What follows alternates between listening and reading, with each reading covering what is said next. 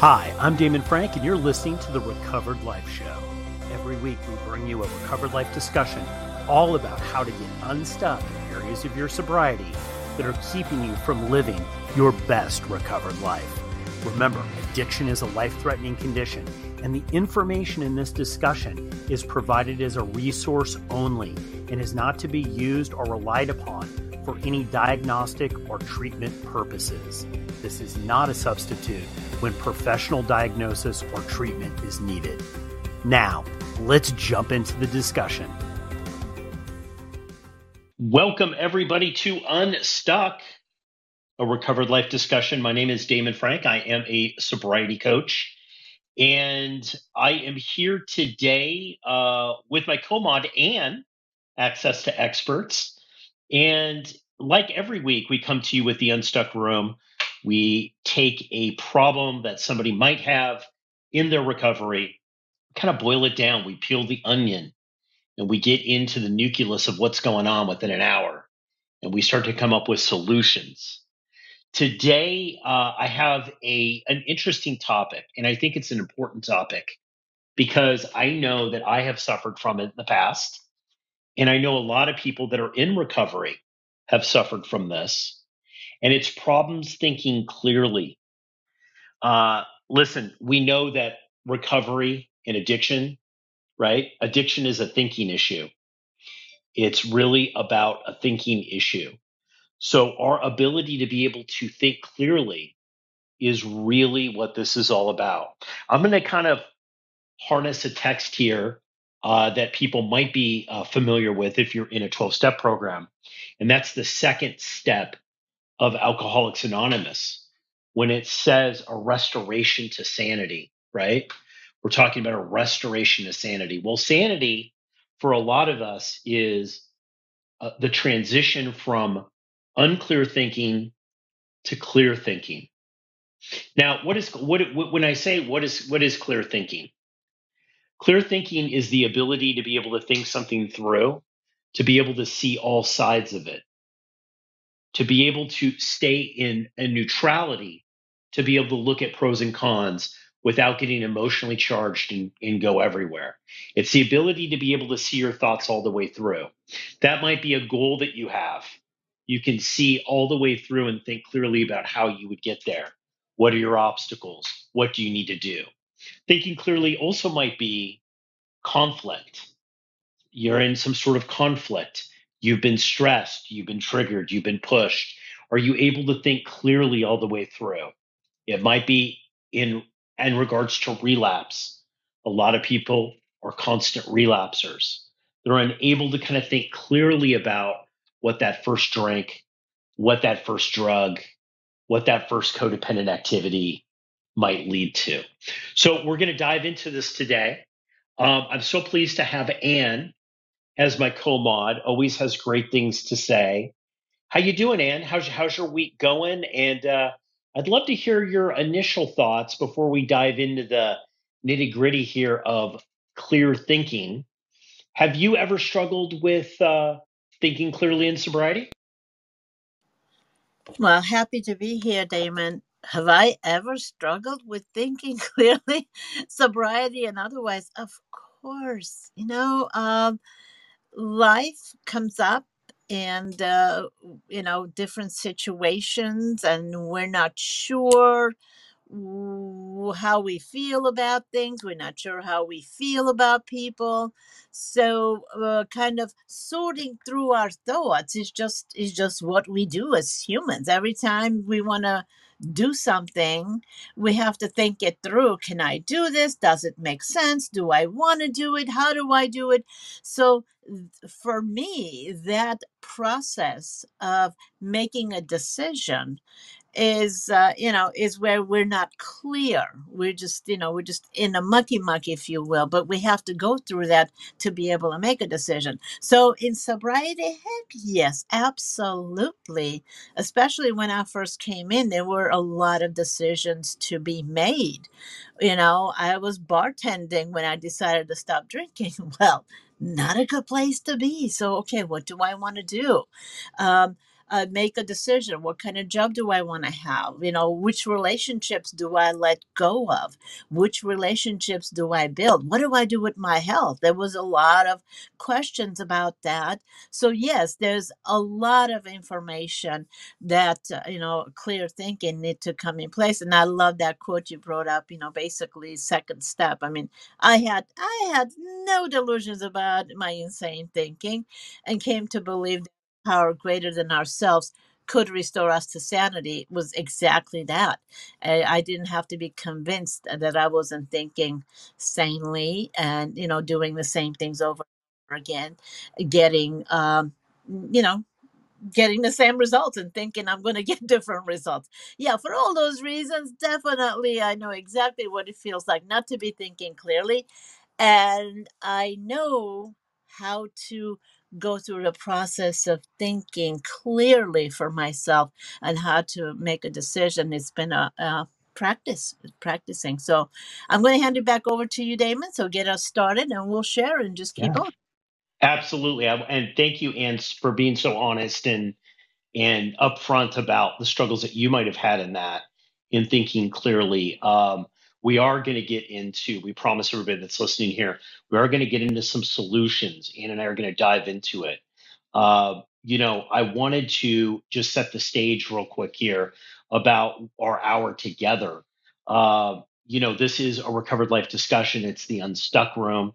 If you're just joining us, we love people to come up and contribute, to chime in on their thoughts about the topic that we have about getting unstuck. Look, we're all in this together. This is about being part of a community, right?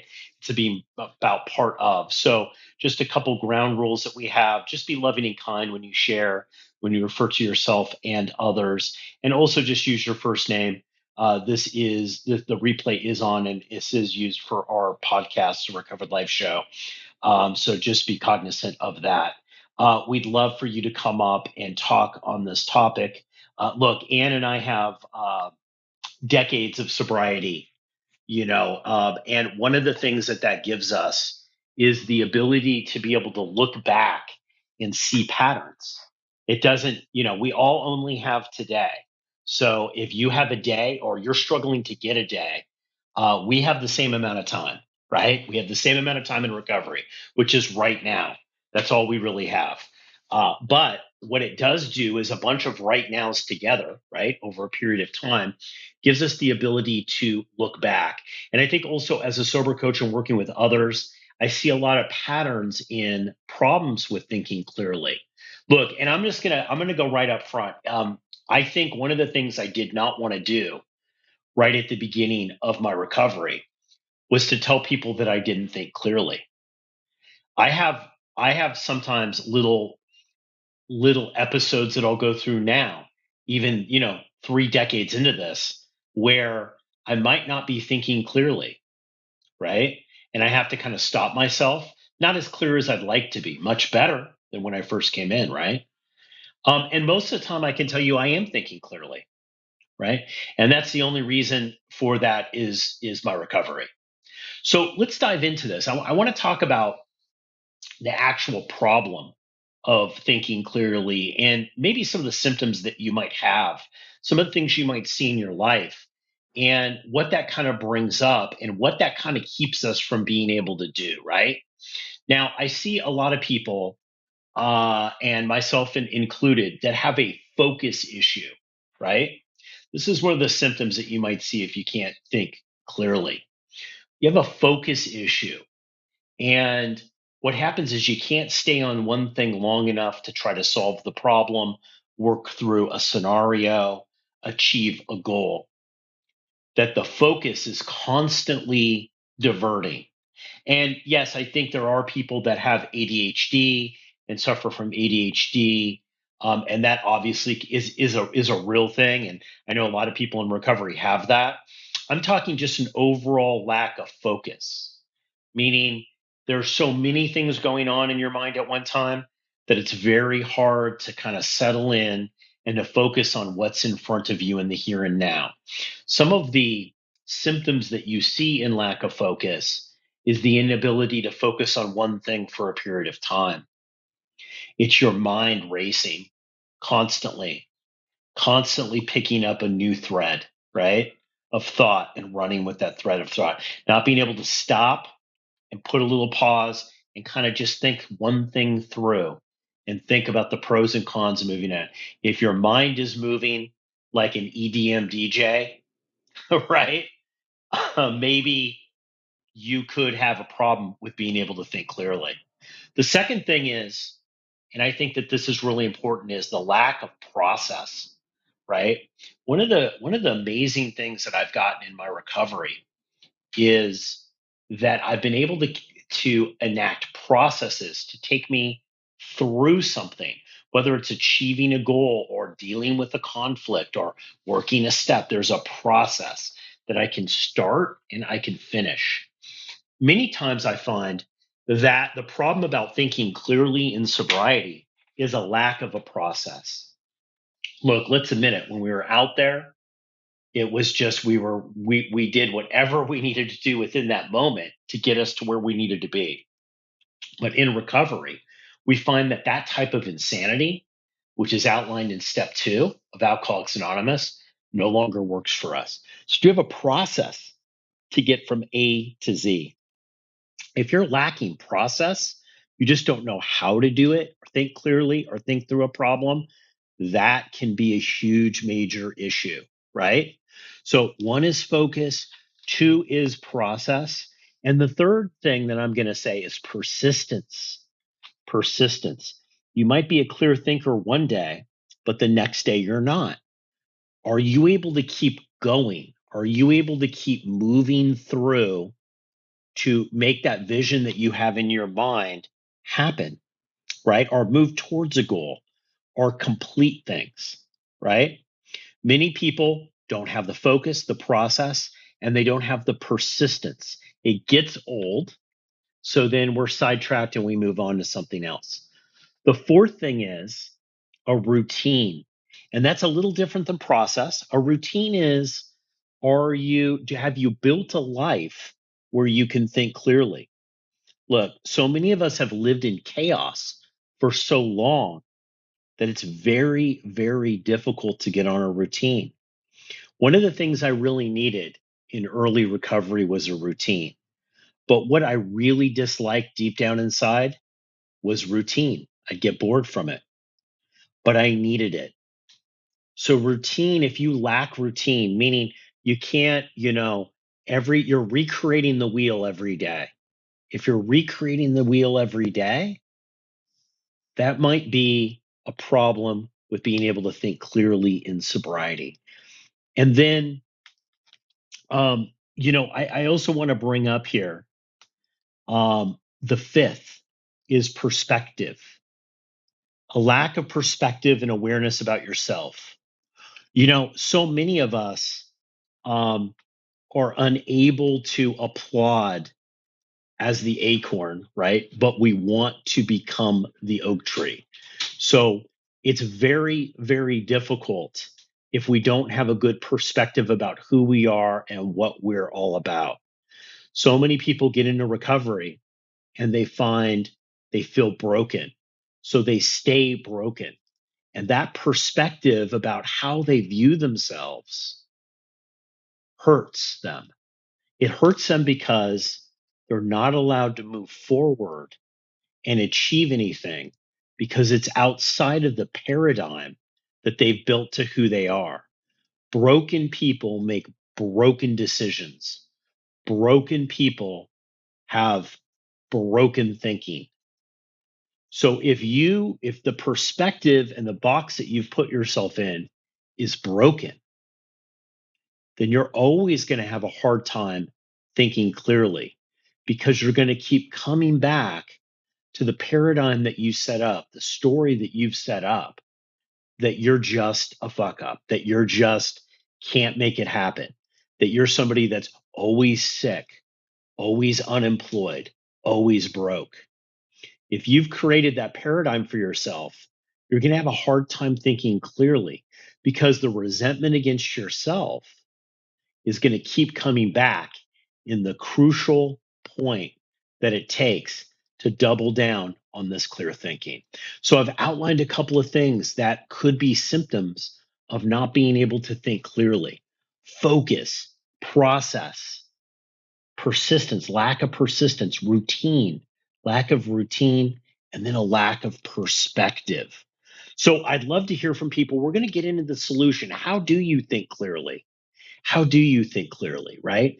How do you move forward and really start taking a hold of your thinking and not be capsized by it? You know, one of the things about recovery is we feel a lot, but sometimes, and that's a good thing, but we can capsize ourselves by getting so enthralled and enmeshed into the emotional part of thinking that we can't actually see the forest from the trees. And we end up just chasing our tail and being in one big circle. And I'm going to turn it over to you for any thoughts that you might have on the symptoms of thinking clearly. If you know, we could definitely, if no one wants to come up and share right now, we could definitely talk about things in our past that we didn't think clearly about, but now we've been able to rectify. I'd love to hear your thoughts on this, Anne. Yeah, well, you shared so much. I will tell you that was a lot, and you got my wheels turning. But I do want to say something that's important to me. My perspective. I do not like to use the word broken. I we're always evolving, we're always growing, we're always changing. So to me, it's not repairing that needs to be done. It's building and evolution. So anyways, that's what I want to say. So um and I totally agree with you. Okay, focus. Being able to focus on one thing is really, really important. If we have too much going on, it's hard to make a decision. And so, what I do, the tools that I use, whether in business or whether it's in recovery, which my thoughts always affect every aspect of my life. So if I am not able to focus, that means I have too much going on. There's too much information, too much, whatever it is. I separate them.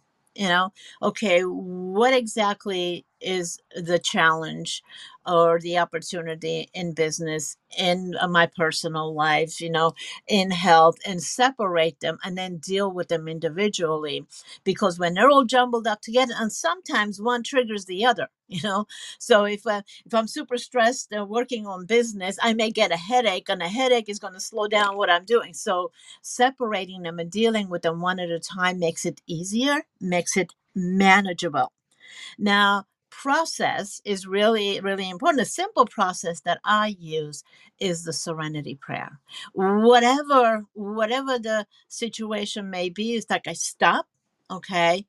Grant me the serenity to accept the things I cannot change, the courage to change the things I can, and the wisdom to know the difference. That simple prayer right there, that portion of it, makes it easier. Is there anything I can do about this? Yes, great. Then what is it, and how do I want to go about doing it? And if there's nothing I can do, I'm like, okay, God, I put it in his hands. You take this one because there's nothing I can do. And that takes off most of the stuff, I will tell you, just that process alone. And then I have to go into the persistence, right? Once I make a decision, this is what I'm going to do, then I just go ahead and just take the steps. What am I supposed to do? Is this a daily thing that I should do? Maybe waking up and in gratitude every day, or count my blessings, or maybe take a look at if it has to do with business, it has to do with health or relationships. Take a look at what changes I want to make, and be very mindful of making those changes, doing those things on a daily basis until they become good habits, right? And then what was it? Oh, routine. Yeah, it's actually uh, makes it easier. Like just starting the day off doing certain things, whether it's prayer, meditation, going. I love to go for what I call dance walk. Putting on my a playlist sometimes it's energizing. It could be 80s music. Sometimes it's spiritual, something, whatever mood I'm in. That's how I control my time. I go in for my walk and do walking meditations as well. So routine is really good. And then you said perspective. Oh my gosh, that's the big that's the big kahuna right there. Perspective. Is my perspective realistic? Is this thing really as big as I think it is? If I look at it from a different perspective, maybe it doesn't look as big. It's just like if you're face up against a wall, the wall is gigantic. You move far away, it's just like, oh, wait a minute, there are ways to get around that wall. So I'm always looking at the perspective. And if I don't see a way myself to start with, I ask other people. You know, other people have perspectives that I don't. So if I don't clearly see what it is, then somebody else does, because there's always a solution for everything in our lives. And that's kind of how I manage. That's kind of how I manage what I do. I hope that was in line with what you were looking for, but I do think Yes. clarity is the key to every aspect of my life. Yes, yes. And I'm excited to have Laura to the stage. We're going to go to you in 1 second, Laura, because I always love to hear your perspective on stuff. And I like that you talked about you don't like to use the word broken. Either do I. But I think that there is a consciousness with people that get into recovery. Maybe they had relationships that kind of went bad when they were drinking, right? But now they have changed. But there's still this consciousness of, well, you know what? It's never going to work for me in the relationship area because I'm broken, right? And this perspective of who we are is really attracting and getting us to a place where we can think clearly about what we're doing, right? And make good and healthy decisions. Um, One of the things that you brought up that I wanted to say, and we're going to get into this after we hear from Laura, is picking the right time to make the right decisions. One of the things that I realized is that people that suffer from addiction that are in recovery many times are left with obsessive thinking. It might not even be destructive thinking, but it's not like I'm going to go hurt myself or do something bad or eat the food or get into this relationship that's not good. It might not even be that. It might just be as simple as addictive thinking about ourselves, thinking about where we fit in, thinking about what we would do, what we should say, where we're going to go, what the impact this is going to have on us, right? I'd almost classify that as worry, right? We have this obsessive thinking, and many times we're part of that. It's all about us, right?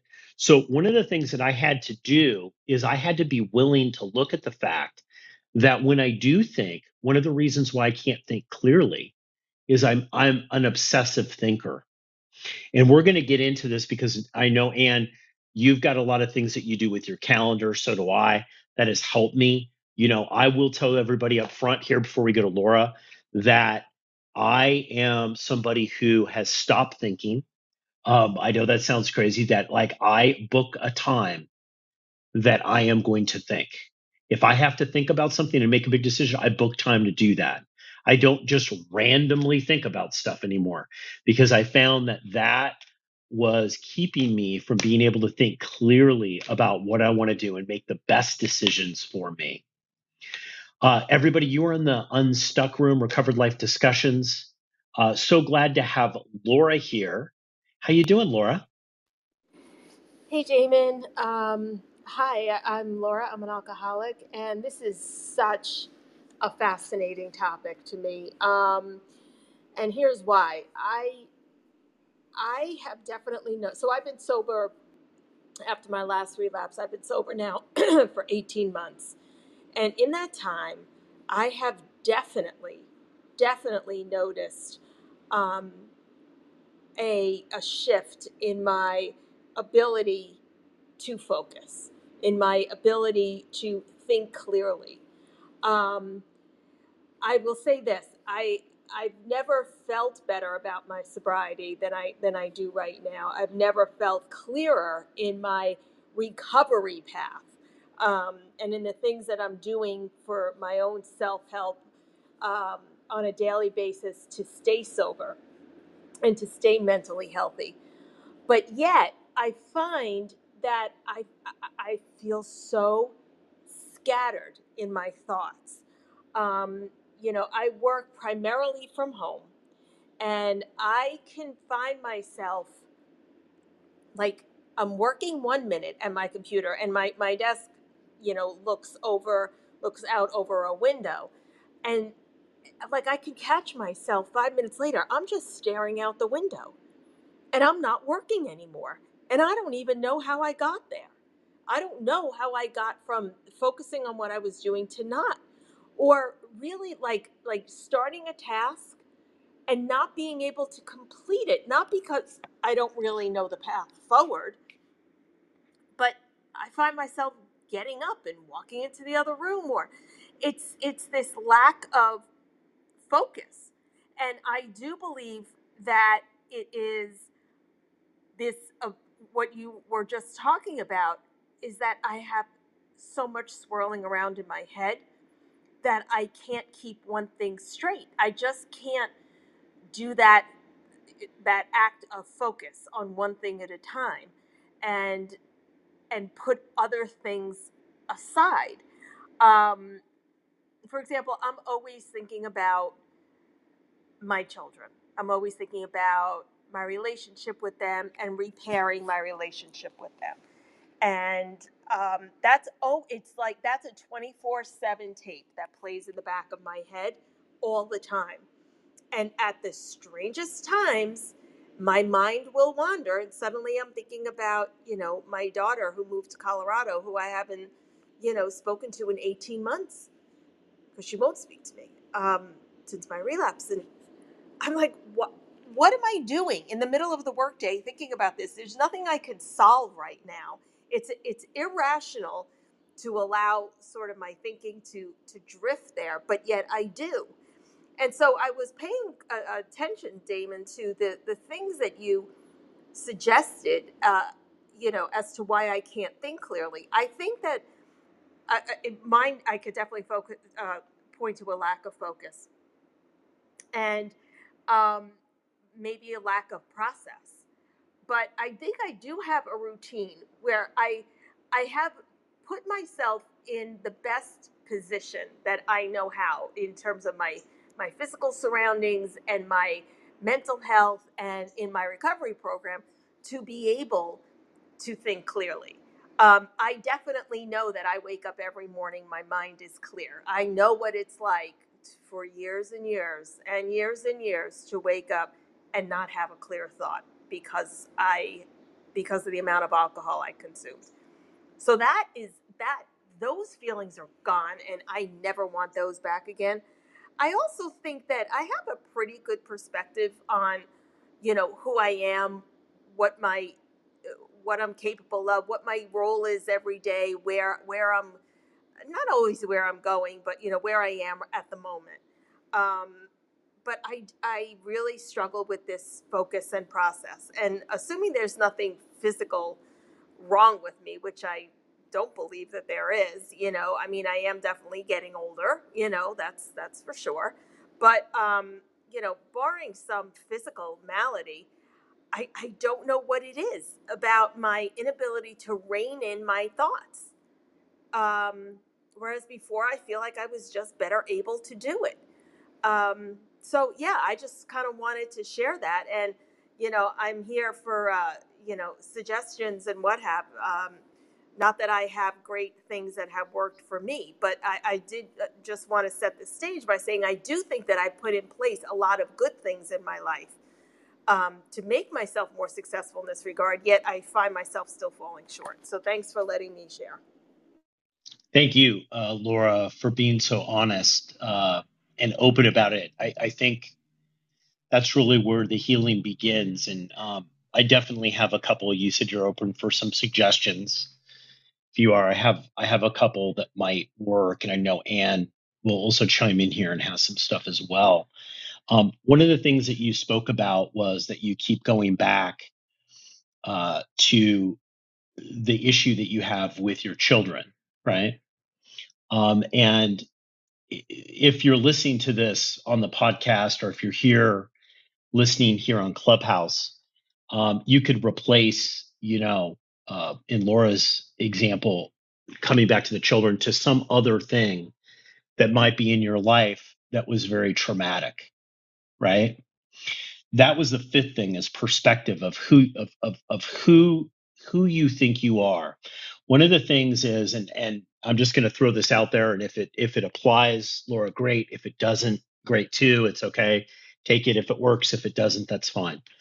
But one of the things that I found is that sometimes it's hard to think clearly if we have an underlying belief about who we think we are.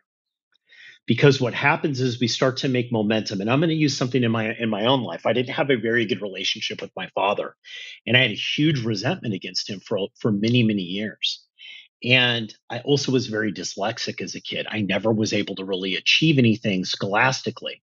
And as I went through life, I kind of fixed that dyslexic issue and got skills that I could work with, right? But I still had a deep underlining pain of not enoughness in this area. Later, I would reveal that that actually had to do with shame, which is the lowest vibrational energy.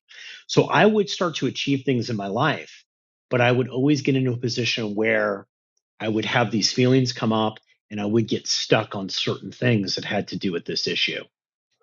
Well, as I went through more recovery, got some coaching, talked with people who really started to know me and had a relationship and really kind of knew what was going on with me, is I realized that my perspective about myself was very warped.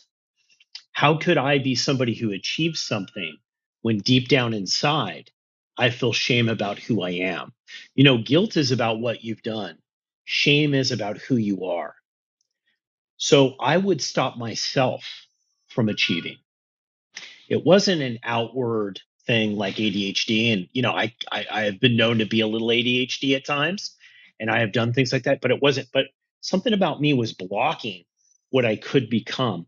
And what would happen is then I would start obsessively thinking about this, even in good ways, about, well, how can I get over it? How can I, right? I would obsessively think. What happened is it became my story.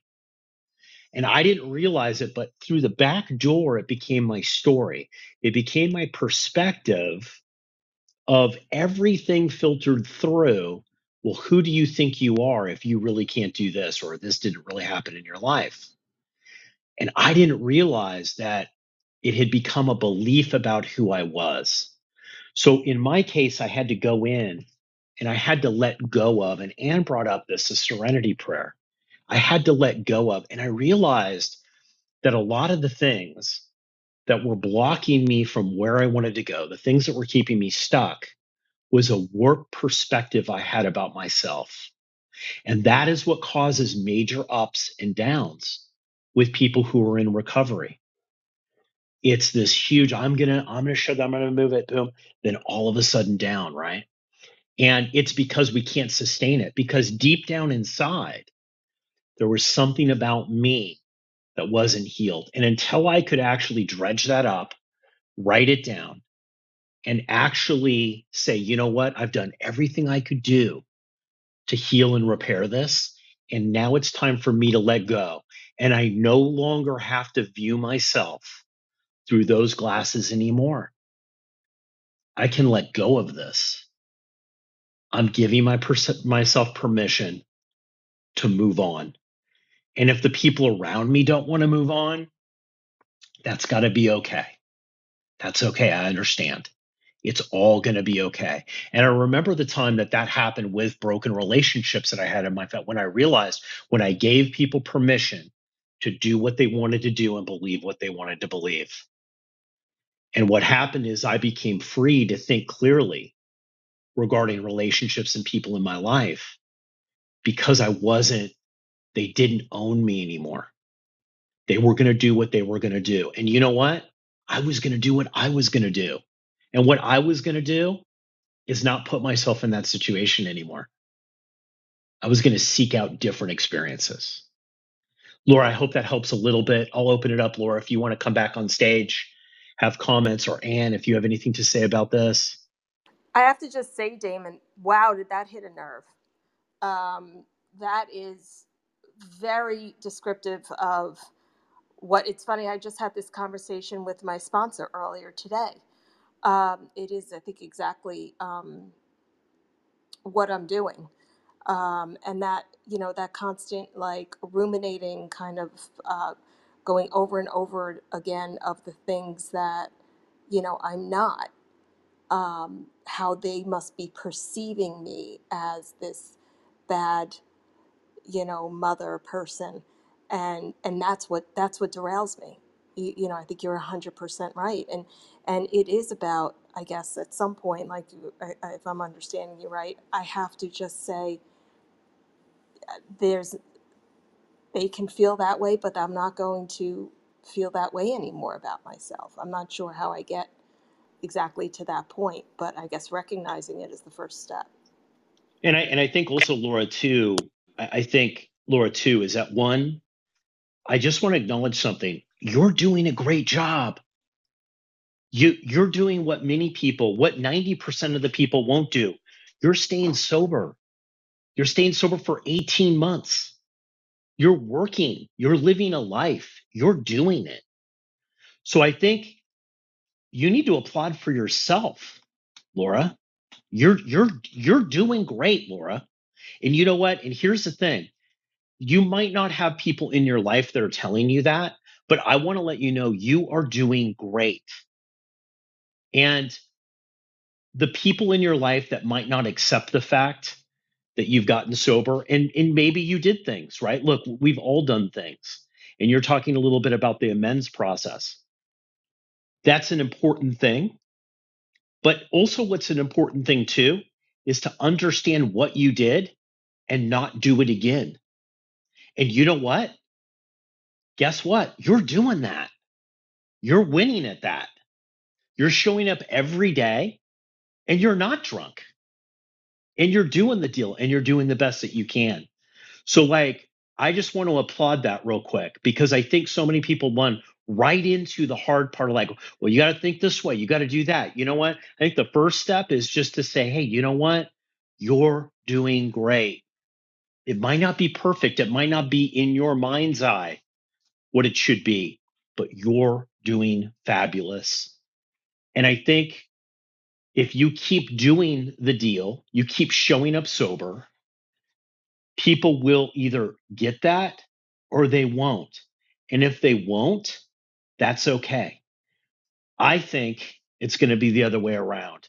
I've found a way, I've found that through a couple decades, several decades of doing this, what ends up happening is the people who rejected the fact that I got sober, that couldn't handle the amends, end up getting into a life situation that's very similar. And maybe I can be there for them.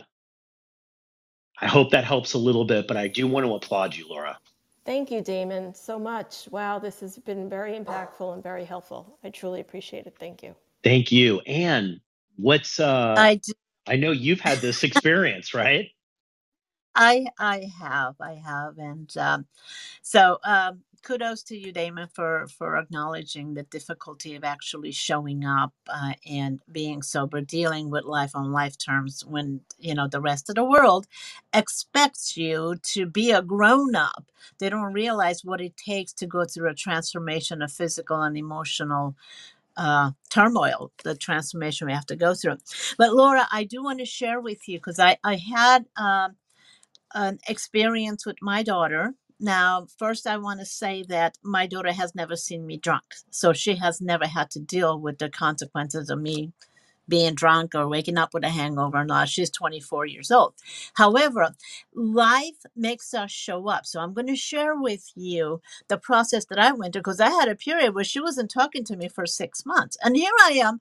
I actually uh, started working from home so I would show up for her, literally quit my corporate job and became a stay-at-home mom when she was born. So I'm thinking I'm doing everything, but life brings stuff.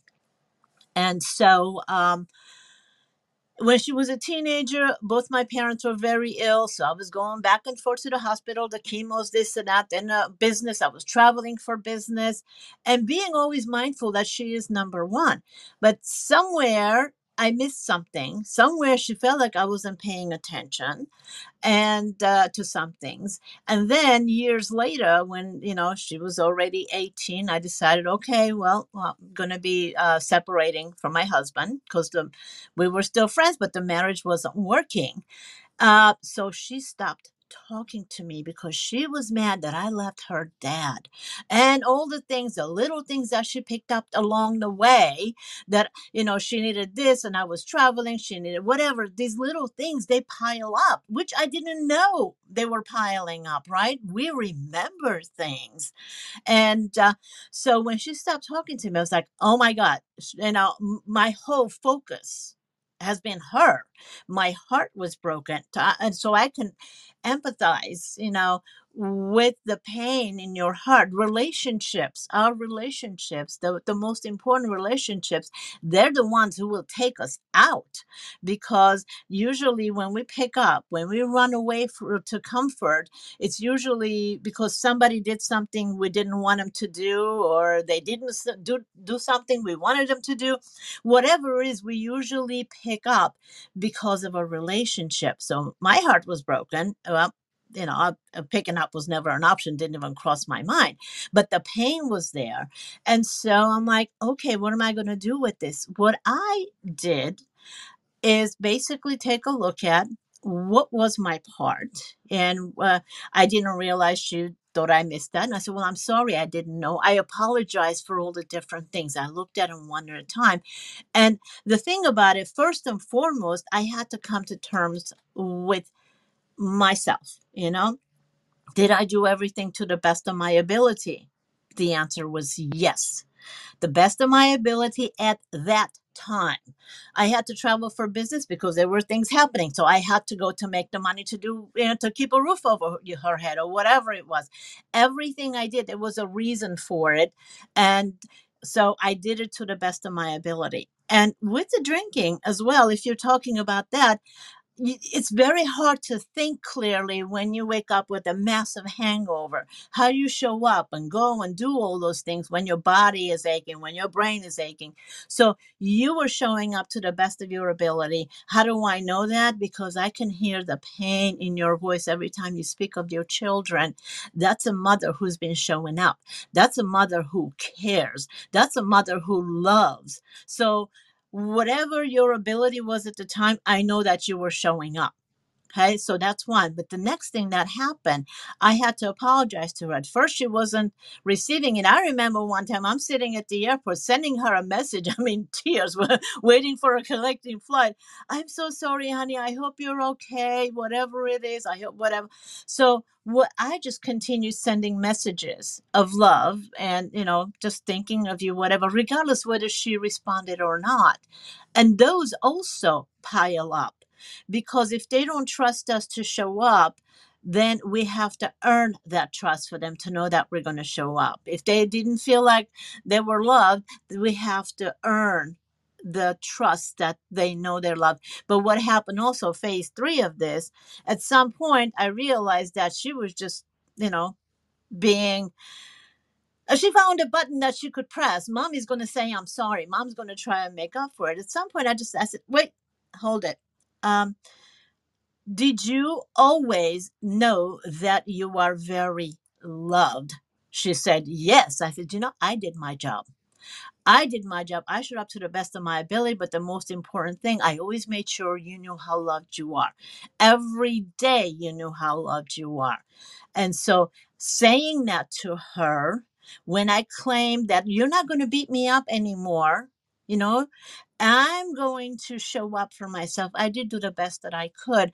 And saying that to her, she could see the shift in me because I was not the apologetic mom anymore because I had come to terms with myself. Our relationship shifted.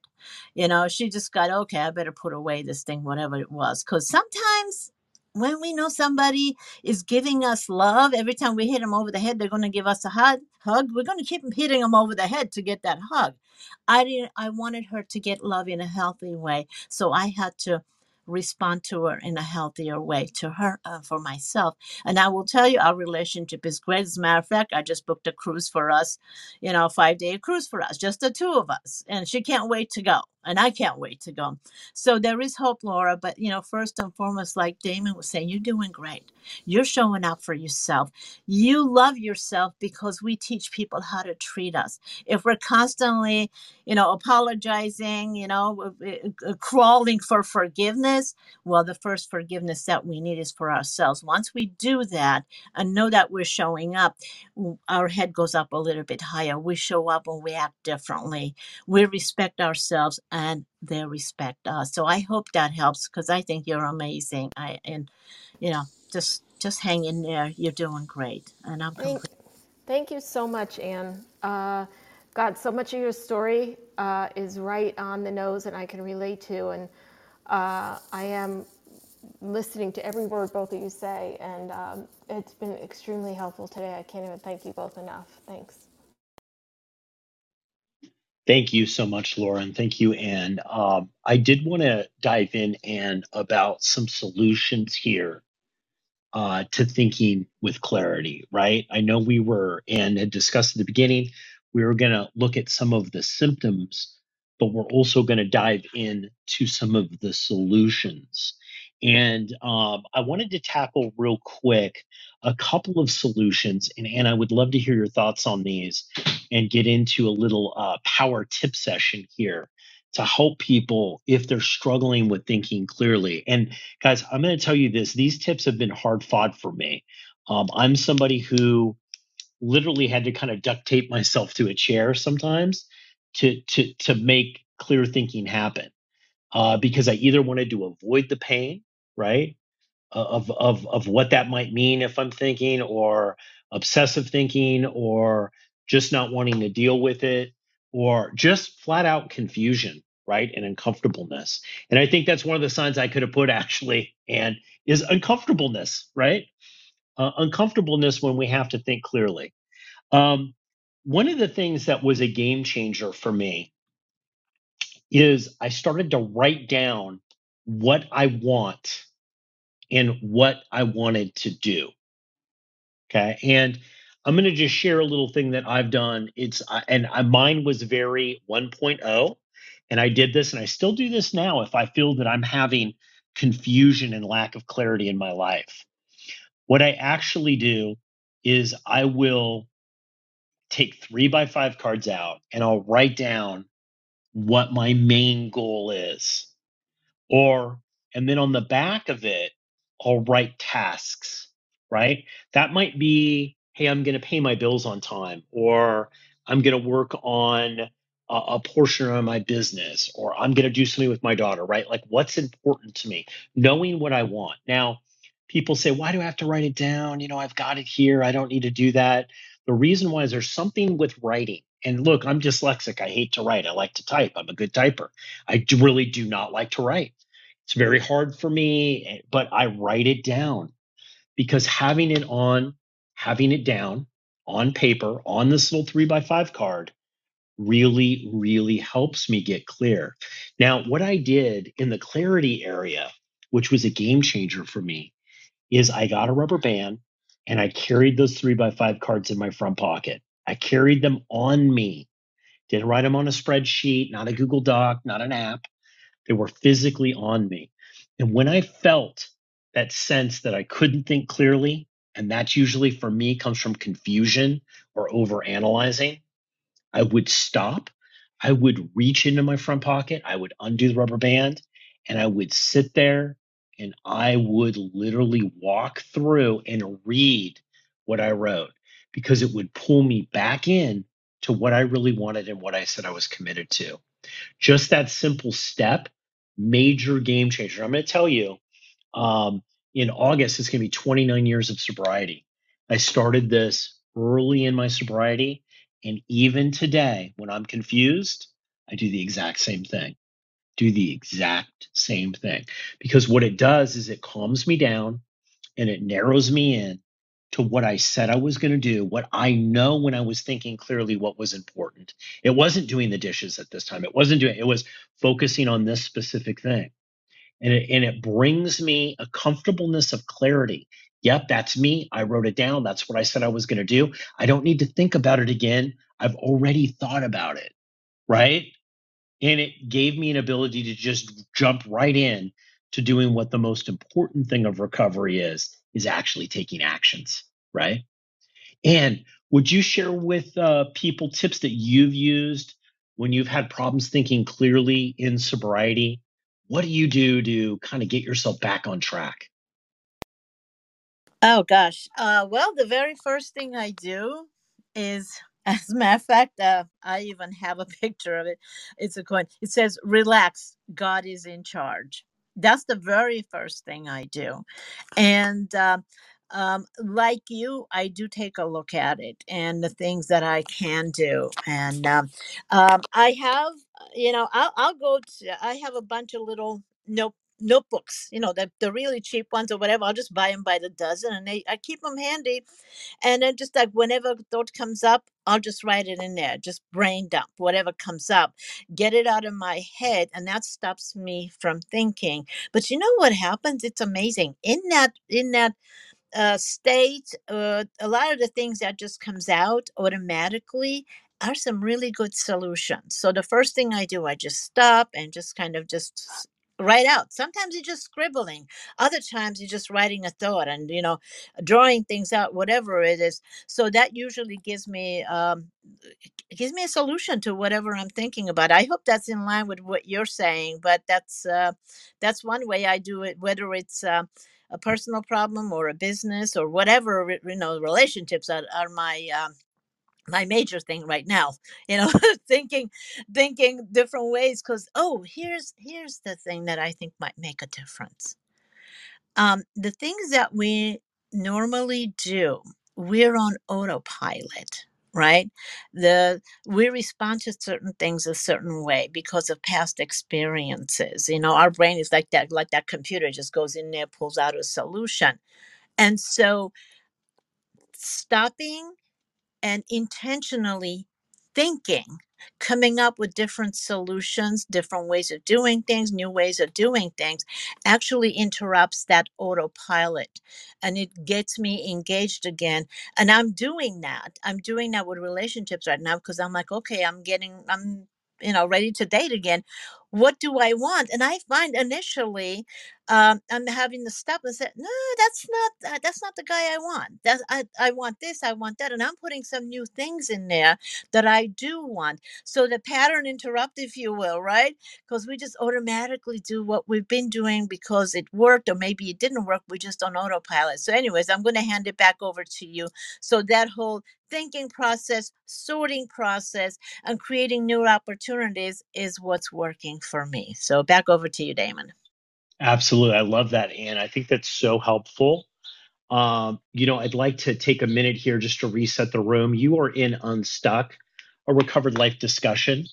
If you are not following this room, please do that. Go ahead and hit that green Monopoly house up there and follow this. And also follow Ann, follow myself on Clubhouse here. If you guys are listening on the podcast, we'd like to welcome you. And you can find out everything about Recovered Life and also become a free member and get access to our exclusive Volley community and exclusive content 100% for free.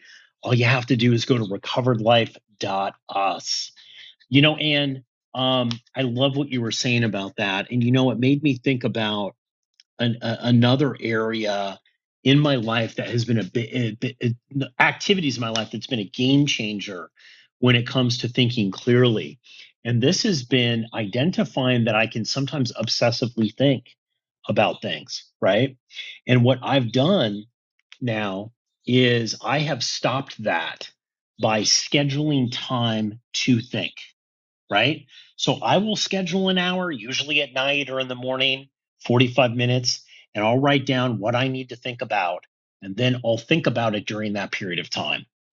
When that 45 minutes is over, half an hour's over, 20 minutes is over, hours over, however long I give myself, I write down my thoughts that I have about that, my conclusions, and then I stop thinking about it.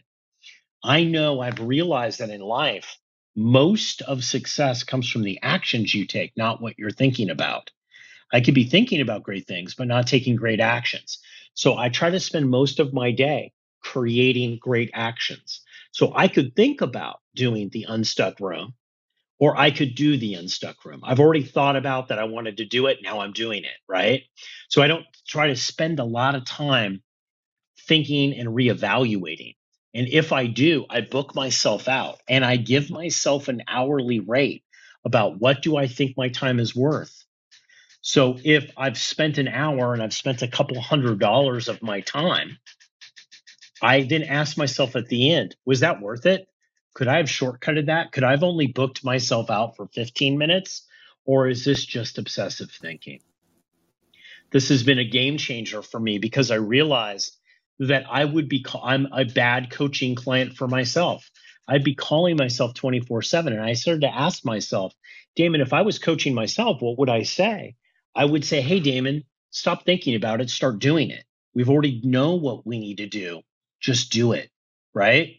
So booking that time out to think and then not spending time to think about stuff like this, huge game changer in my recovery.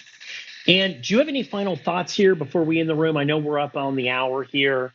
This has been such an impactful, great time sharing with everybody, and I've just so enjoyed it. No, actually, I just want to say I love what you just shared. And would I would I listen to myself 24/7, or would I welcome a phone call that interrupts what I'm doing to listen to the same thing over and over again in that day? The answer would be no. If it was a client calling me, I was like, we just talked about that. Why don't you go do that? And then come back and we'll see what else we can do to solve that. I wouldn't want to listen to the same thing over and over again because it doesn't do anything. So, you know what? I love that. You guys think about it.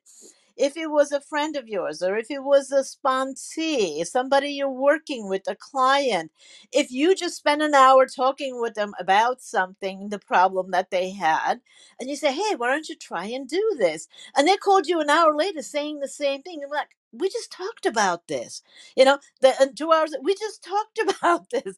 I love that visual, Damon. If would I fire myself if I was the client? And the answer was probably yes, because way too much time for the amount of money that I'm getting, right? Oh, I love that. Back You over know to what? One of the ways that got me out of that, Anne, was I started with a very low number. It was like $50 an hour, $100 an hour. And what I would do is I would keep track of all the times that I was thinking, right? And then what the results were.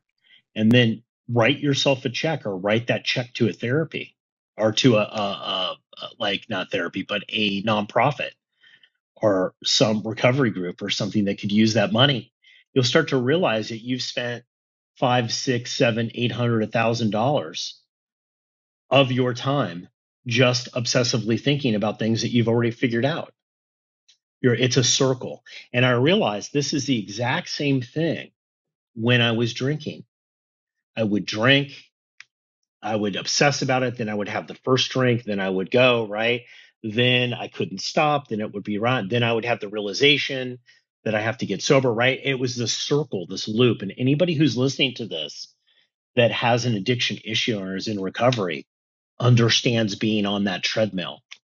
And, at some point you learn, even if you win the rat race, you're still a rat.